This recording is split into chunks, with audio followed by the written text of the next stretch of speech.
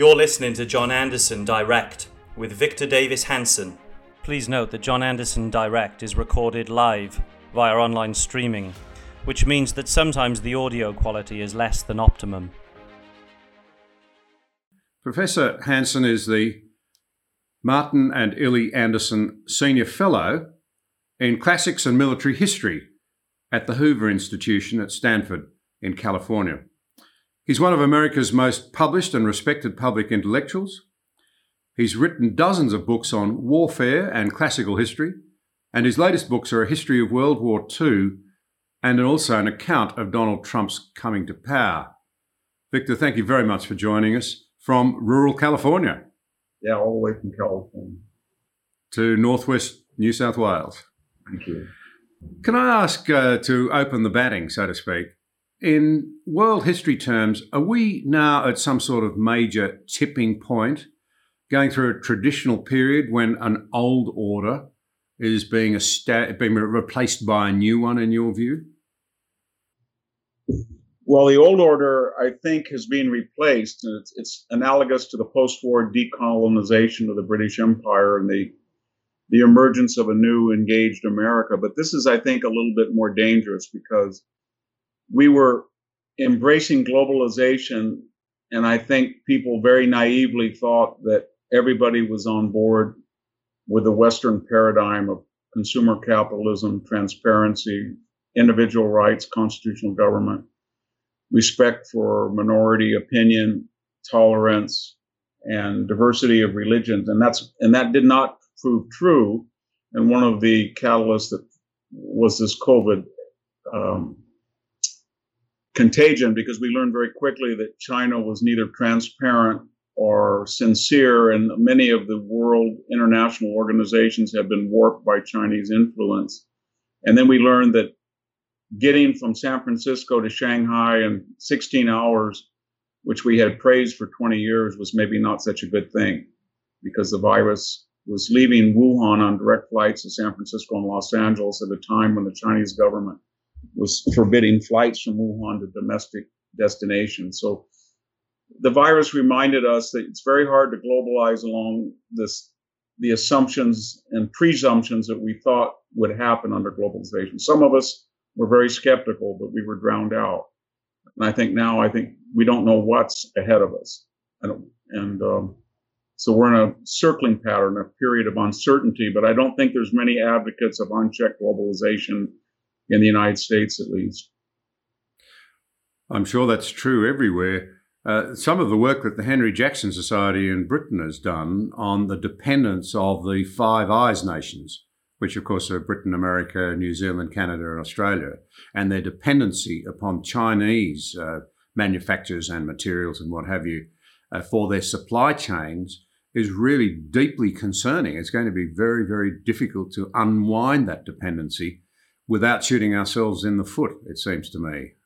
Even in the case of Australia, where Australian farmers, you're a farmer, I'm a farmer, Australia exports a higher percentage of its food production than any other country in the world because we have such a small domestic population. We would appear to be as self-sufficient as any nation in the world in terms of food production, and yet we're not. We're dependent on certain key chemicals and so forth now from China.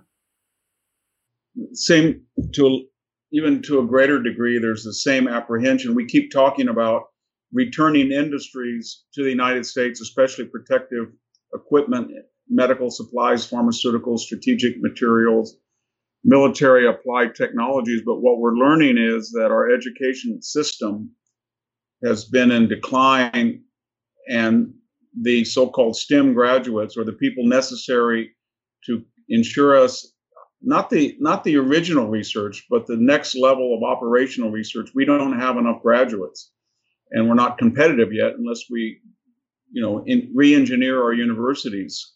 And it's going to be, and a lot of our corporate magnates feel that they want to move back, but they're going to lose capital, they're going to lose bank accounts, and it's making it very hard to do so. And one of the problems we're having in the Western world is with the rise of progressive government and its emphasis on race, class, gender issues. The Chinese are much more brilliant in terms of propaganda than we are. So by any measure, of classical liberality, the Chinese are very reactionary. They have 1 million, as you know, people, the Uyghurs in concentration camps, if I could use that term, re-education camp. They've silenced democracy, extinguished it in Hong Kong. They've destroyed indigenous culture in Tibet. In terms of mercantilism, they're an international trade outlaw. They bullied their neighbors. And I think we're going to learn that either out of laxity or worse, they're responsible for 500,000 deaths from COVID. And yet, when this crisis arose, when we had a travel ban, they were very effective in suggesting that we were racist.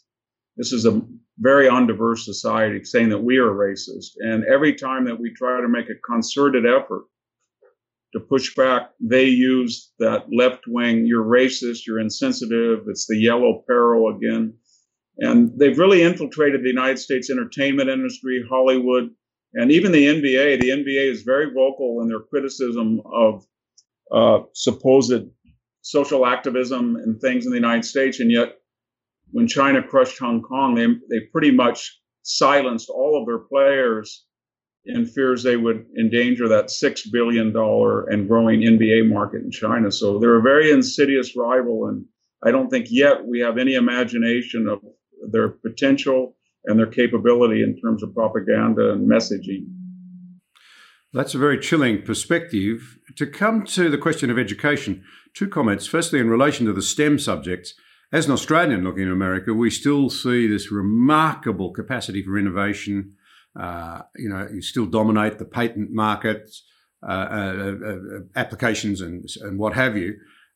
The impression you have is that in those STEM subjects, America is still very strong. You're saying that, though, that there's been a shortage of graduates in that area, that you haven't got the people you need to keep the technology edge.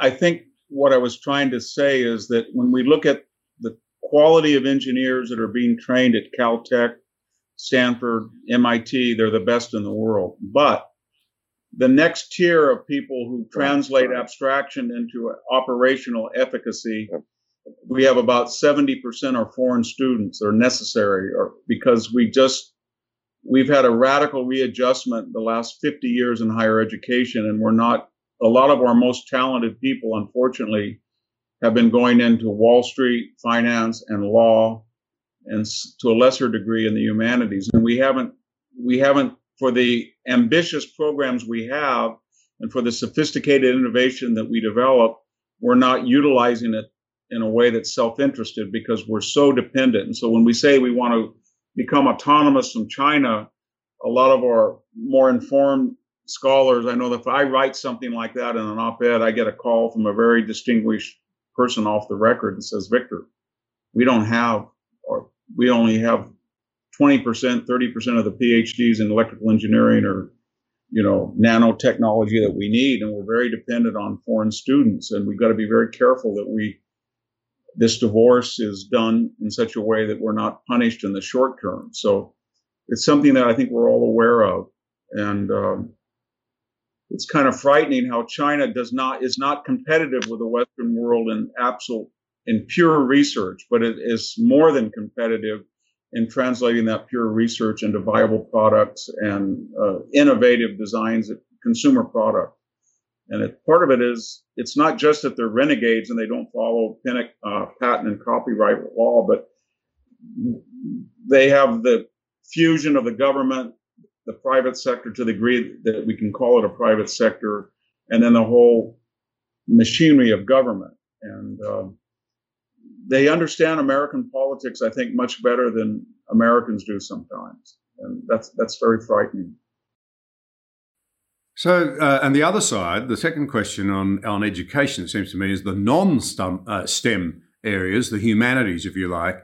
It seems to me that right across the West, for 50, 60 years at least now, there's been this relentless attack on the institutions of our own freedom, this undermining and reinterpretation of our history that has left people actually in a state of self-loathing of Western culture.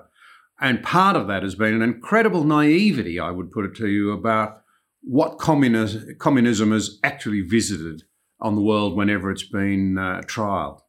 Yeah, that's a very good point. In the ancient world, people from Thucydides to Plato to Aristotle, and in the Roman world, some of the nihilists like Suetonius or Petronius, and then our critics in the German world, Nietzsche and Hegel and whatnot, they spotted these two characteristics of Western consensual government and market capitalism, that it creates so much wealth and it's so efficient in providing material bounty for its citizens, and yet it also protects individual expression, that if we're not careful and we don't have the brakes, so to speak, or the bridles of family, religion, tradition, community, then we can be, we can become decadent and we give into excess. And part of the problem in the crisis of the post-war Western world is, in the English-speaking world in particular, but also in Europe, we were very affluent, we were very leisured, and we pushed the boundaries of freedom without any historical reminders that we were destroying the community, the religion, the traditions that said, yes, that's free, and you're legally free to do that, but I wouldn't say that, or I wouldn't do that because it's injurious to the body politic. And so that was something that it's plagued Western civilization for a long time, since its beginning, that irony. And then we, in the West, with the decolonization movement and the United States' radical change in immigration, we brought in people throughout Europe and the former British Commonwealth and in your country and in our country, that we felt we were going, because we're the only civilization, the Western paradigm is the only civilization that says we're about ideas. We're not about blood and soil. Anybody can come to Australia, and if they embrace Australianism and Western tradition, there's Australian, even if they're from China or from Africa, as an Australian. We have the same concept. Unfortunately, that is a very fragile concept, and it depends on the host having confidence in its own values and saying, you came here, you voted with your feet, it's our duty to instruct you, to assimilate you, to integrate you, and to embrace our culture. It doesn't mean that we say in the West, oh, we don't want your food, we don't want your music, we don't want your fashion, we don't want your family. We say that can all enrich our core values, but we're not going to change constitutional government, free speech, and the whole paradigm. And unfortunately, with people coming so rapidly and in such numbers to enjoy the bounty of the Western paradigm, and then we had this cynical elite that we just talked about, we didn't prepare people to acculturate. And then it was worse than that. We said that equality, not freedom, is our only value, and it's equality of results. So if you're not equal when you get to Australia, let's say from the Philippines or China or South America, or you're not equal when you come up from Oaxaca, Mexico to California, then we're culpable because we did something wrong, because you have less money. And the old paradigm was this was a very ambitious project. It might take 2 or 3 generations, and we weren't going to condemn the host because they didn't provide instant parity. But we're in revolutionary times now, because we're not assimilating and integrating our immigrants, and our elite is completely intellectually and morally suspect. Yeah, I sympathize entirely with your views. I find them very, very concerning. Can I pose to you that just perhaps China's handling of COVID-19 and the extraordinary, I agree with you when you say that they probably understand our democratic systems better than us. Goodness only knows how and where they've been peddling influence. And we've been very conscious of that now in Australia. Nonetheless, I would say the way they've handled COVID-19 and the bellicose reaction that we've had from them on issues such as a proper inquiry into COVID-19, do you think that may yet serve as a massive wake-up call? And if so, is it in time? Can we turn this around? That's a very good question, and it's something that I read deeply about and try to think and talk to people where I work. And I would say it's ambiguous. I think you're absolutely right that Trump is no longer in the United States a voice in the wilderness about warning about China. Everybody is now trying to outdo each other in concern and worry about China. And we've kind of broken through the Chinese taboo. We now can say, what you're doing with the Uyghurs is wrong, and what you're doing to Hong Kong is wrong. Whereas before, corporate and university interest in a very strange symbiosis, silence.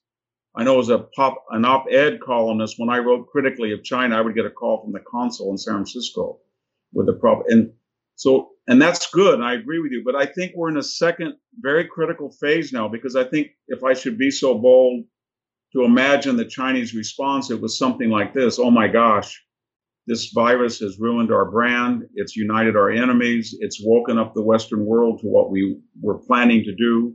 And now we've got indigenous people within our system that are angry. We've got Japan, South Korea, Australia, Philippines, our neighbors. We've got and that's good. But I think now they're becoming a little bit more Machiavellian. And from what I'm reading about China, it's more, if I could put words into their mouth, is, yeah, we screwed up and the virus went out. And maybe our narrative that came from the wet market wasn't quite right, and it came actually from the Wuhan lab, and maybe or maybe not, it was an engineered, not for a weapon maybe, but maybe for a vaccination, but we don't really care. So what? We screwed up, and now what are you going to do about it? In fact, what are you going to do about it? Because wink and nod, it can happen again. And if a virus can shut down the entire Western world, and with a quarantine that's never happened under any other plague, ruin the economy, cause the biggest power in the history of civilization to fall on its knees in internal divisiveness, the United States, that's something that we should consider, because it achieved far more goals, even though it was nihilistic or accidental, than anything we had done in the past with our propaganda. And now we've got a deterrent proposition that anytime the United States or the West tends to galvanize against this, we can have some dissident general on spec say, you know what, there might be a virus loose in a province of China. So I think it's pretty scary, because I think now, after their own initial apologies, if I could say, it wasn't much of an apology, but their defensiveness has now been transmogrified into a new assertiveness. And they're starting to realize that they're not going to be apologetic at all. And they're going to be more on demand, because they feel they've found a weakness in the entire social, cultural, and political matrix of the West that they had no idea about. And this virus has really exposed it, I think. How would you, in that context, what you say is very chilling, respond to those who would say, well, China still needs the West. They can't produce semiconductors. They can't prosper without trade. I suppose it still depends on us having the willpower in the West to pull ourselves together, doesn't it? And that's what's perhaps the biggest question of all. Can we reinstitute belief in ourselves? And that's where the Black Lives Matter protests come into it. The deep self-loathing of our culture seems to me to be almost impossible to turn around now. It's very difficult, because just this in the last 48 hours in the United States, we've had a moderate writer for the New York Times resign and suggest that the climate there was so anti-Semitic and divisive and censorious that she couldn't even write anymore. We've had a number of prominent Black entertainers voice, Nick Cannon, who's an entertainment host, voice some anti-Semitic racist things that I mean, that you can't even imagine. But then he basically said, I'm African American, I can do what I want, I'm not going to apologize. So there's a new assertiveness there. And I think what people are saying in the United States, we've now transcended from, we want equality and we want proportional representation. And if we don't have proportional representation, we call it disparate impact. There has to be an implicit bias somewhere, or we would have the same number. We, being people of color, would have the same number of brain surgeons at Stanford as others. But we've gone beyond that now. And what I think people make a mistake, they think that Black Lives Matter is a sophisticated Marxist organization. They're not interested in class. They believe that Oprah or LeBron James is just as much a victim as somebody in the inner city. It's a racial movement, and its ambitions transcend black nationalism of the 1960s, it's saying that 30% of the United States is going to go by the one drop rule of the old Confederacy. We're not white, and therefore we're superior, and we don't share in this legacy of racism, slavery, oppression that people who are white. It's absurd. Somebody could come from any country, and we don't know what their pigmentation is. We don't know what their DNA is. We don't care. But I think we have to be very careful, because this is not a liberal movement. This is not a Marxist movement drawing on the traditions of even the Soviet Union. This is a weird, racial, angry movement, and it's deep down. It has an element of racism in it that's getting more and more pronounced, and you can see the reaction of the progressive white liberal class in the United States. They feel that the crocodile is going to eat them last, but it's going to eat them. And they're trying to appease it. They just fired the head of the San Francisco Museum of Modern Art, a very distinguished art historian, for the crime of saying, I'm not going to forbid white artists from being displayed their work because I don't believe in reverse discrimination. They fired him. And when you take Teddy Roosevelt statue down from the Museum of Natural History, the pressure is there. And what it requires is all of us here in the United States, and indeed the Western world, because something analogous is happening everywhere, especially in the English-speaking world, is we have to say no. We're not ashamed of our traditions. You don't have to be perfect. You don't have to be perfect to be good.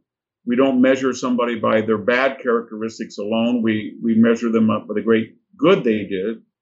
And millions of people owned slaves, but millions of them were not like Thomas Jefferson, that were aware of the complexities and the immoral issues involved. But we're not getting enough of those voices, because right now they feel that there's a nexus between corporations with money that depend on emerging markets and the universities. And they've just, in the case of China, so in the case of Black Lives Matter and this cultural revolution, they have been welded together. It's a very ugly phase indeed. It seems to me that one of the great problems you've got is, indeed, as you say, it is actually in itself the reemergence of racism. It's a racism that says whites are morally inferior and culpable for ills all over the place. And yet there must be many, many middle African Americans who are themselves deeply disturbed by this. I mean, there are many, many, wonderful, gracious, and frankly, middle-class African Americans now for whom America has not been such a terrible place. As I understand it, when Martin Luther King was active, only around 30% of African Americans were middle-class on middle-class incomes. It is now close to 60%. No one denies that there are problems, because all human beings are subject occasionally to being racist. There's no doubt about that. It flows every which way. I was a member of Parliament for many years. I saw racism directed against whites, but I saw racism directed against minority groups by other minority groups. It's an ugly aspect of human nature that we ought to seek to correct, but you don't correct it with hatred, and you don't correct it surely with denying, in this case, some actual facts that in many ways there must be many African Americans for whom America's been a land of hope, despite what has happened might have happened to their forebears. I think there has. Some of the most eloquent critics of the Black Lives Movement and this new racism have been Shelby Steele and Tom Sowell, colleagues of mine at the Hoover Institution, as well as Senator Scott and John McWhorter. And then the middle class as well. And I think what's happening, though, is for a lot of the African American middle class, they don't know which way this is going to end up. They don't know whether Black lives will ultimately be successful and push this agenda down America's throat, and then they'll be punished. And so they're like, in some ways, the white middle class. They have their finger in the proverbial air, just as the mob during the Reign of Terror in 1793, and they don't know whether Robespierre is going to guillotine all of them or he's going to get guillotined himself. So there's a waiting period, but they are privately, I think most African Americans And I live in an area that's about 90% Mexican American. I can tell you that the vast majority of Mexican American people are appalled by this. And so the left says that there's a monolithic white and non-white population. And they say that because by the 1960s and 70s, their agendas of larger government, less individual freedom, more and more spending, more and more therapeutic growth was not working. And there was the Reagan Revolution. And so they again saw that they needed new demography and new messaging to reconstitute the demography of the United States, both through illegal immigration and through new anti-Martin Luther King messaging, not integration, not intermarriage, not assimilation, but separatism. And we as the white liberal patriarchs will mentor you into our political movement. And I think a lot of people don't like that, and they're starting to rebel. The problem is that in the Republican Party, the official political organization in this country that supposedly espouses and protects conservative traditional thought, they were not sensitive to these issues. So they traditionally, John McCain, Mitt Romney, supposedly are most progressive. They only got 8 to 10% of the African American vote. If any major candidate were to get 15% of the African American vote, that would mean that the entire progressive project blows up under our electoral system. That means that a Democrat could not get enough votes in Milwaukee, Philadelphia, Pittsburgh, Detroit, and Columbus, Ohio, to balance the conservative surge in the rural parts, and would lose those states. And Donald Trump achieved the inexplicable when he broke that blue wall, because he got about 10% of the black vote, and he got a huge, I guess we would call it Reagan Democrat, Ross Perot populist nationalist vote. But if there was a poll yesterday that said that he had 15% of the black vote, and that would suggest that defunding the police and dismantling the police, the wages of that insane policy fall most heavily, as we're seeing from these epidemic of shootings in places like Chicago and New York on the inner city.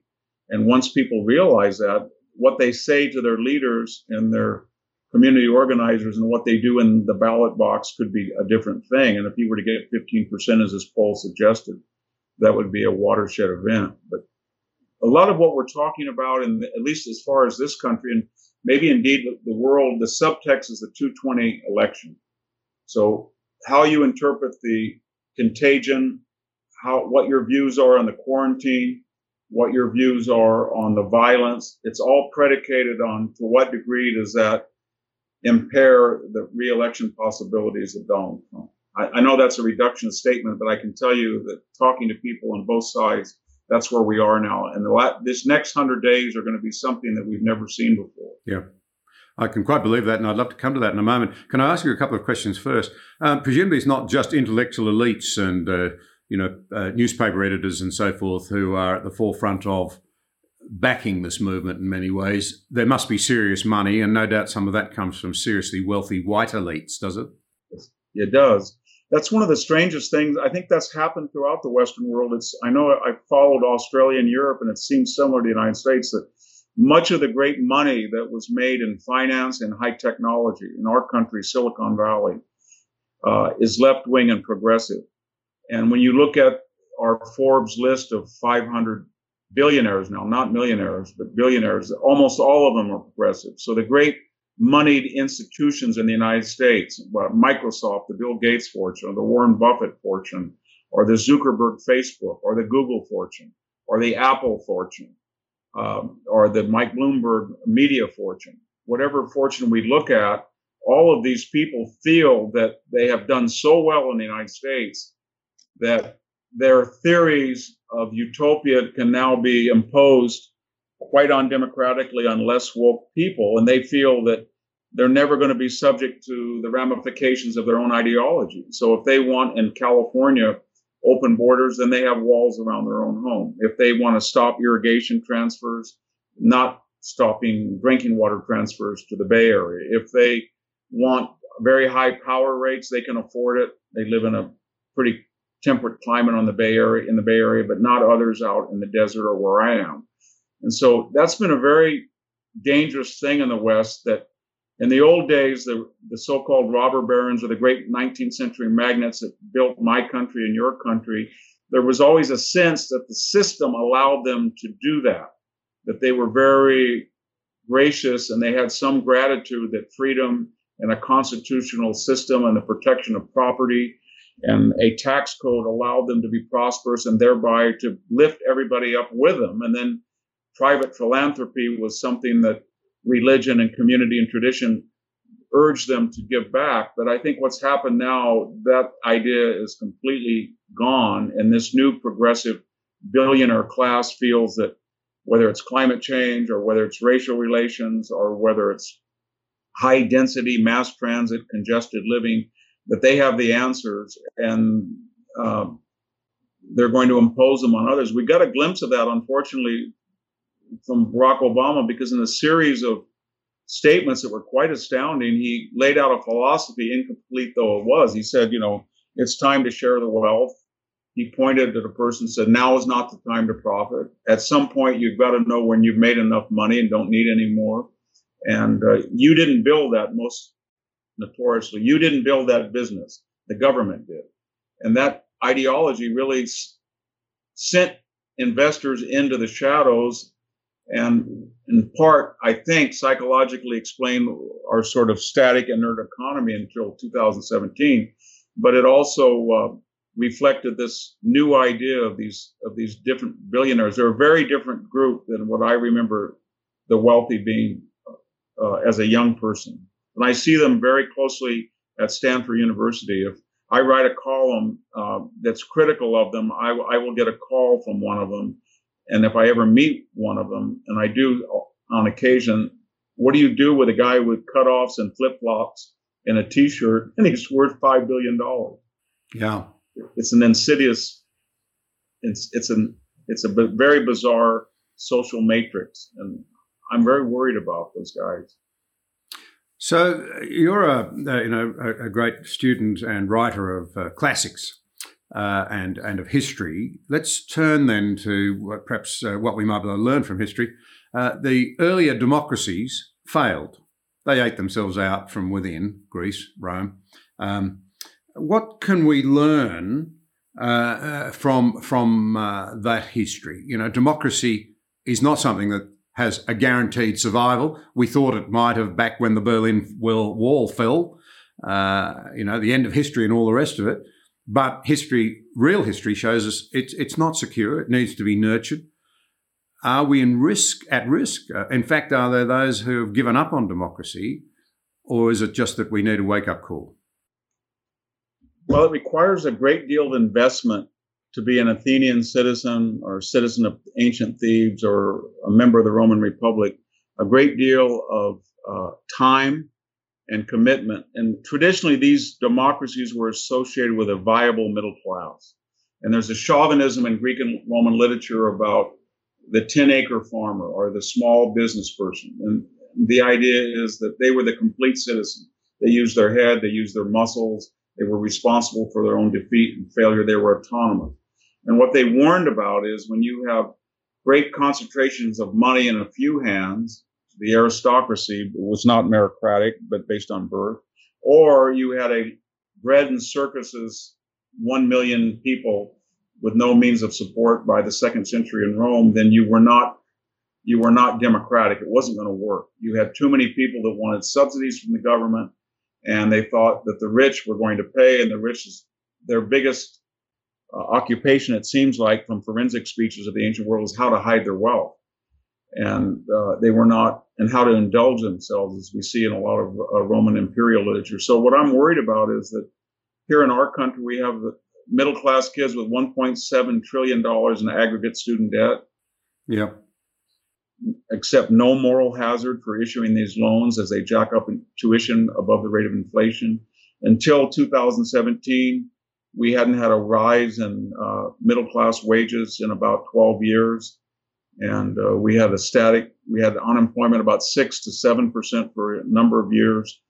And so if you don't have a viable middle class, then you're not going to have the core constituency for consensual government. And that what it turns into is the lower classes wanting subsidies from the government and the wealthy using their power and influence to get exemptions.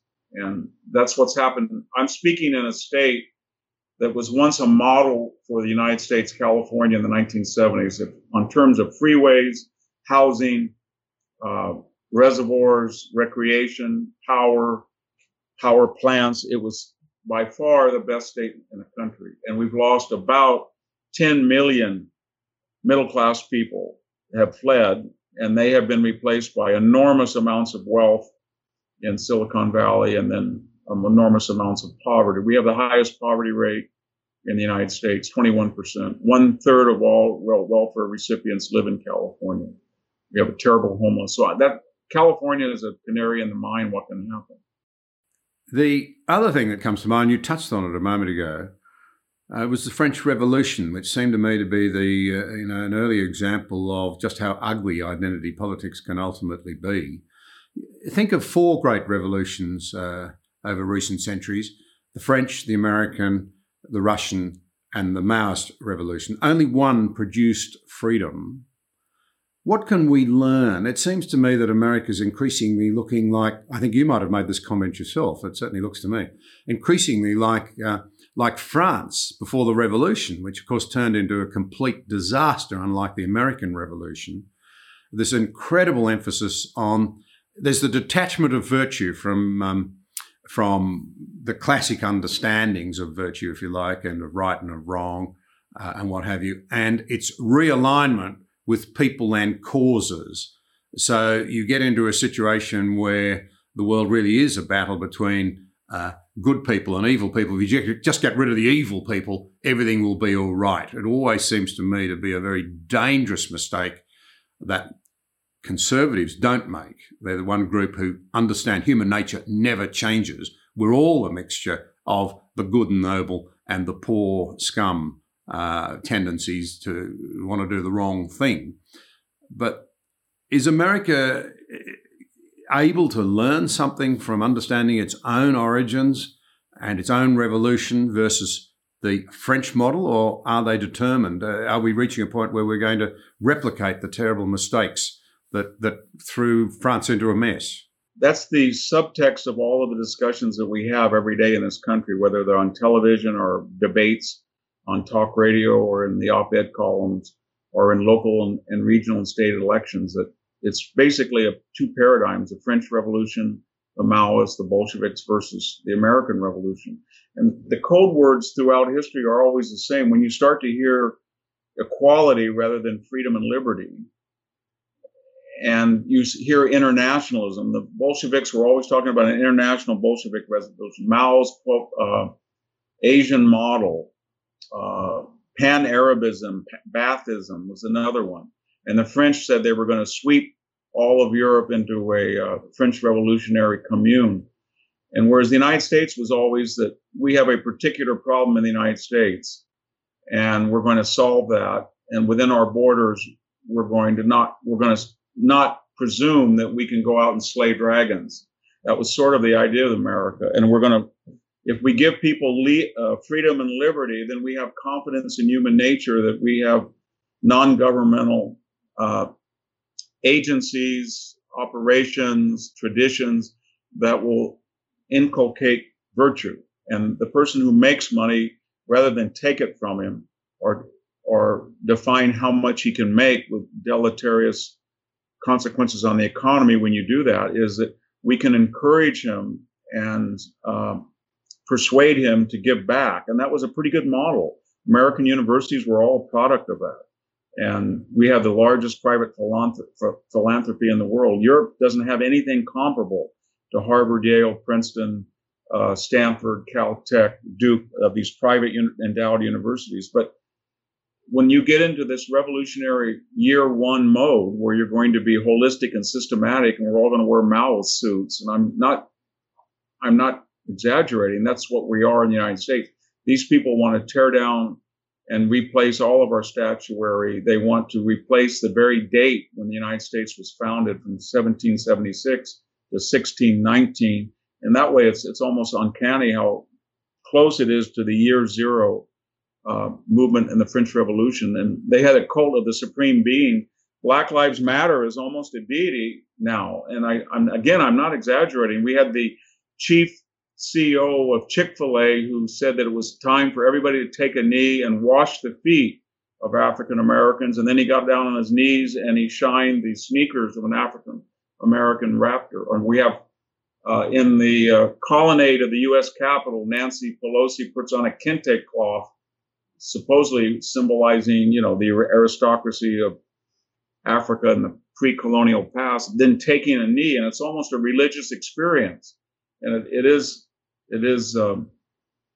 very scary. And this will be a test of the American traditions and resiliency and the constitutional forethought of our founders, because we've had a civil war before, and anytime when these ideological differences polarize or crystallize around geography, it gets very dangerous. We saw that in 1861, but what we're happening now in the United States, and I think it's maybe somewhat similar to you in Australia, but we have two cultures that were beneficiaries of globalization, from Boston to Washington, and from Seattle to San Diego, and then maybe a little blue spot around the Great Lakes or Atlanta. But that culture is antithetical to the other culture. Yep. I can tell you at Stanford, all my colleagues have never been to Bakersfield or Fresno, but they've been to Shanghai and Tokyo. And when I go to the East Coast, they've all been to London and Paris, but they've never been to Youngstown, Ohio. Yep. And they don't care. We have two different cultures, and they're very angry at each other.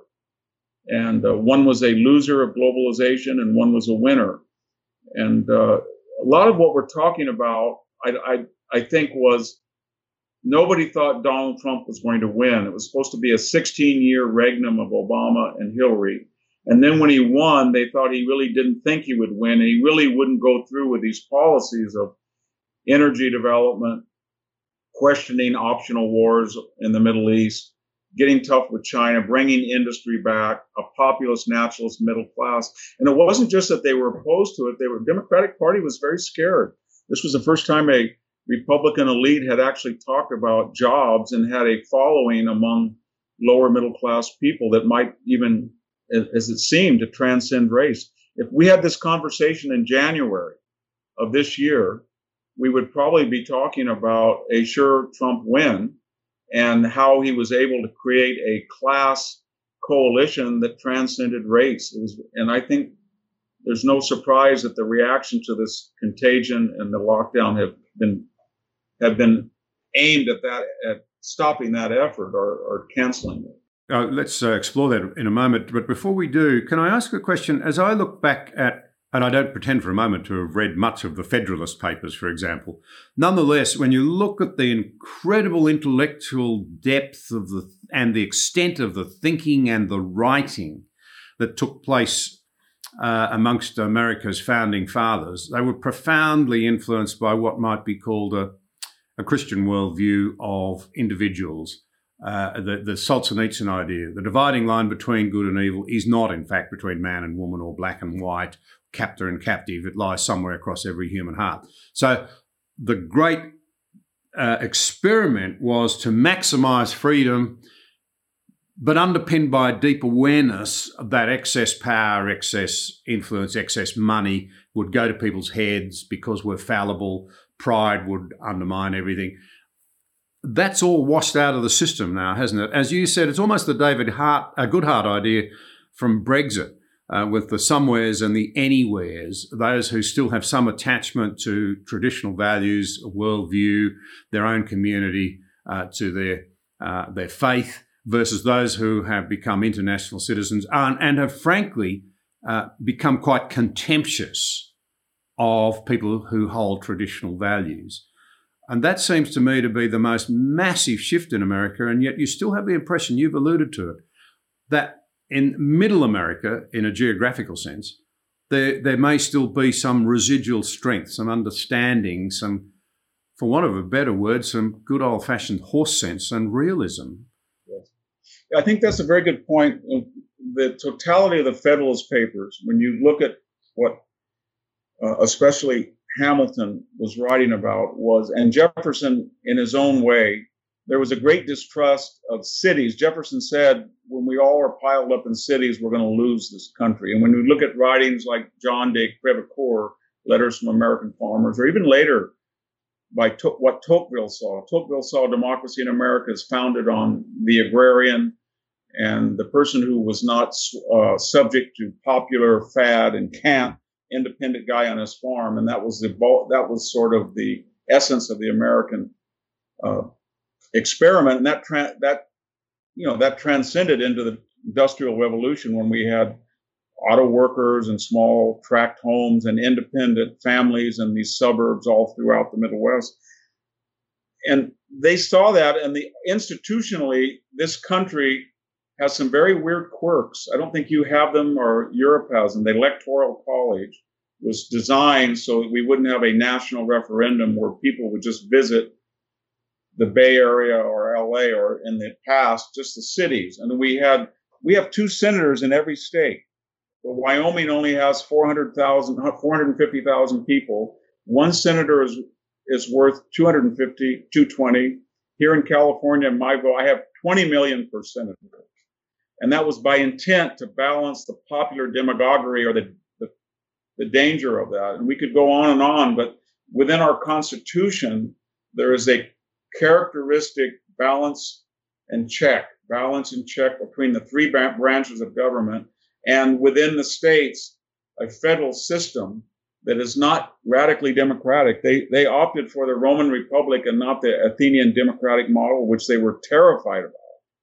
And so what's scary now is that when you distill the Black Lives, Antifa, progressive agenda, and you look at what the elites are saying at the universities, they have an agenda, and it's anti-founder. In other words, they want to seriously, within 4 years, repeal the Electoral College. They want to make senators popularly elected. They want to expand the number in the House of Representatives. They want to increase the Supreme Court from 9 to 12 or 16.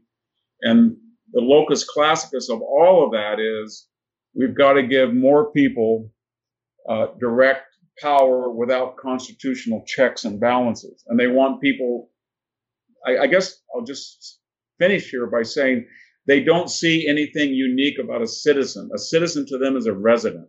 Person comes across the border illegally, he's a resident, he pays his payroll taxes, he's just as American, and he should vote, he should have all the constitutional protections of a citizen. And that's what they're encouraging. I've used that word too much, but it's insidious. It's every aspect. This revolution is 360 degrees, 24/7. It's a lidless eye. It never sleeps. So, Victor, then to come to the next few months, as you've said, the next 100 days will be of breathtaking significance for America and for the world, quite frankly.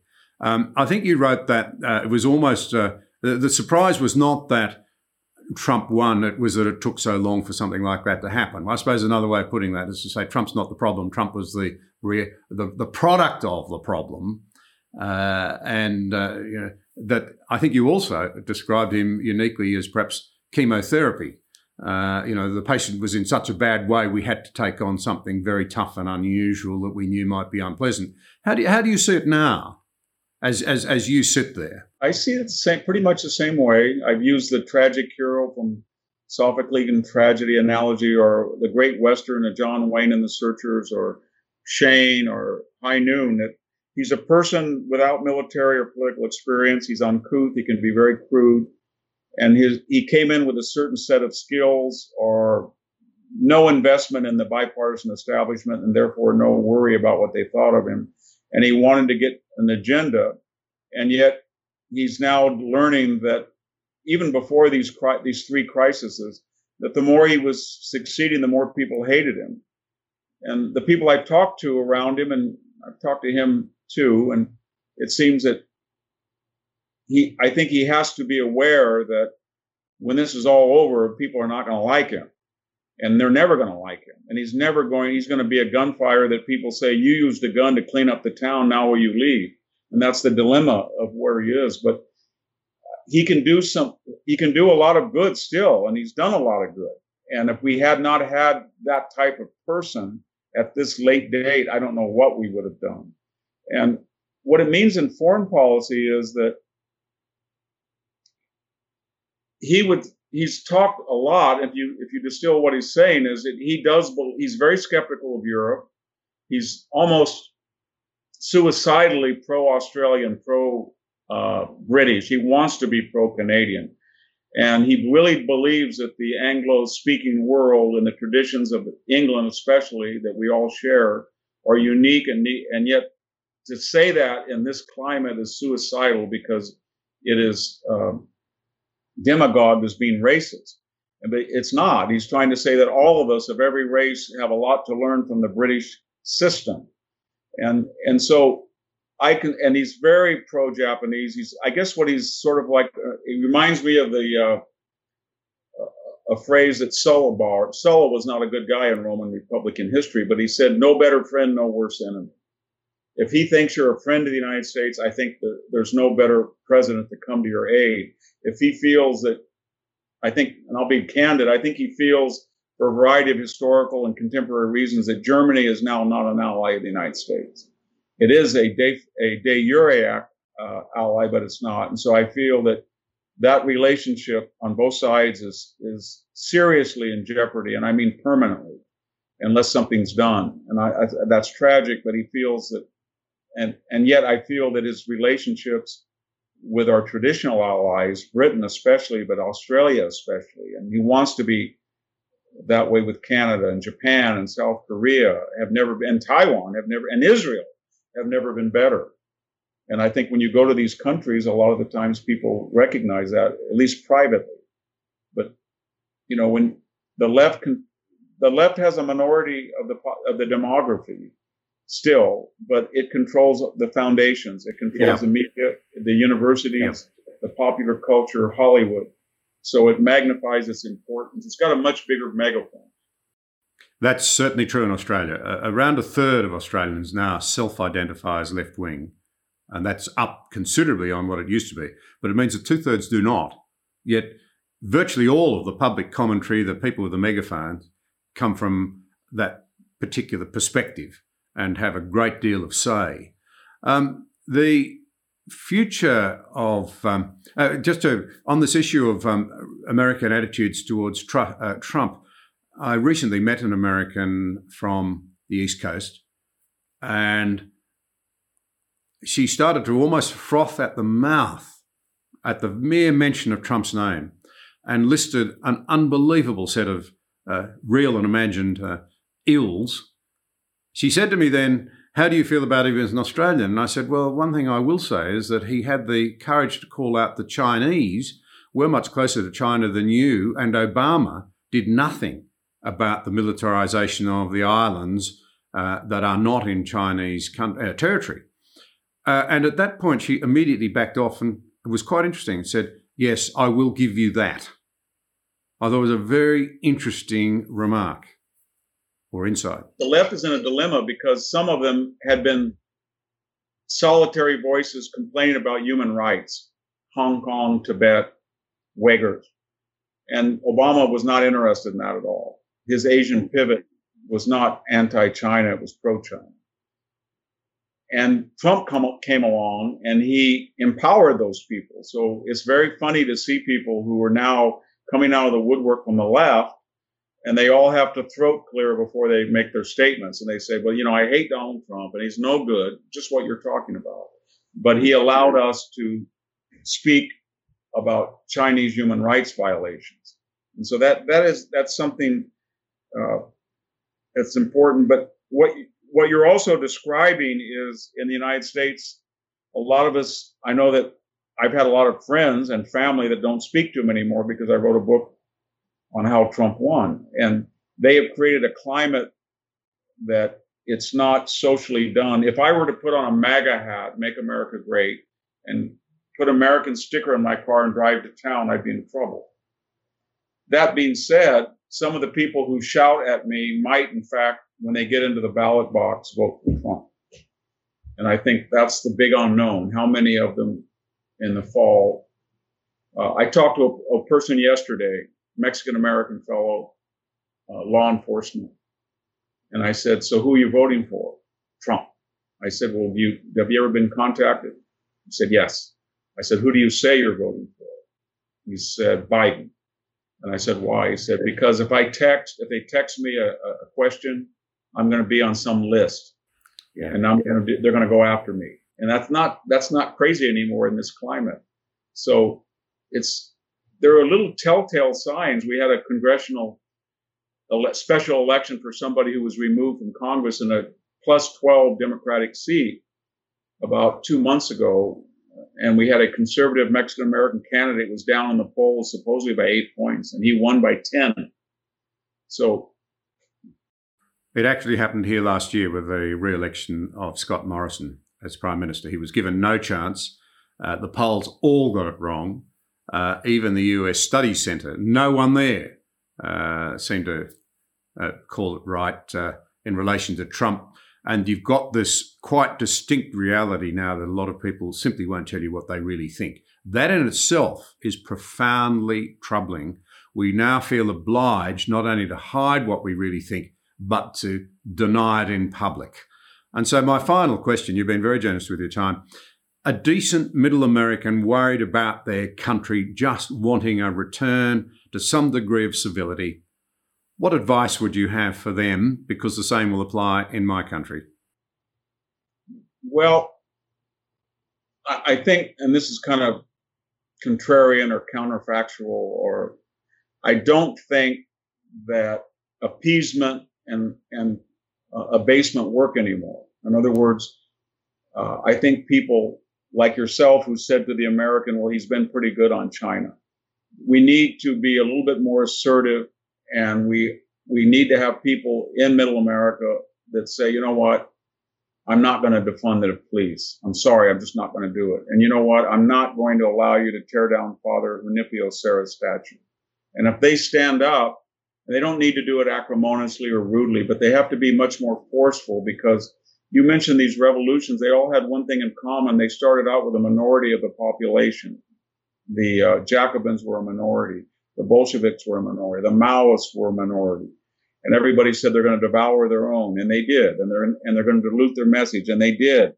And they're going to be suicidal, and they were, but they won, at least for a time, because nobody spoke out against them, either in fear or because they thought they had no chance. And we're going to wait and see what happens in November to finish. And there's 3 or 4 things that we don't know what's going to happen. Either the virus is going to wane.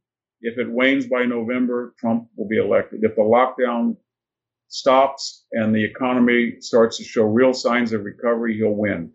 If Joe Biden gets out on the trail and he seems to be cognitively impaired in some degree, Trump will win.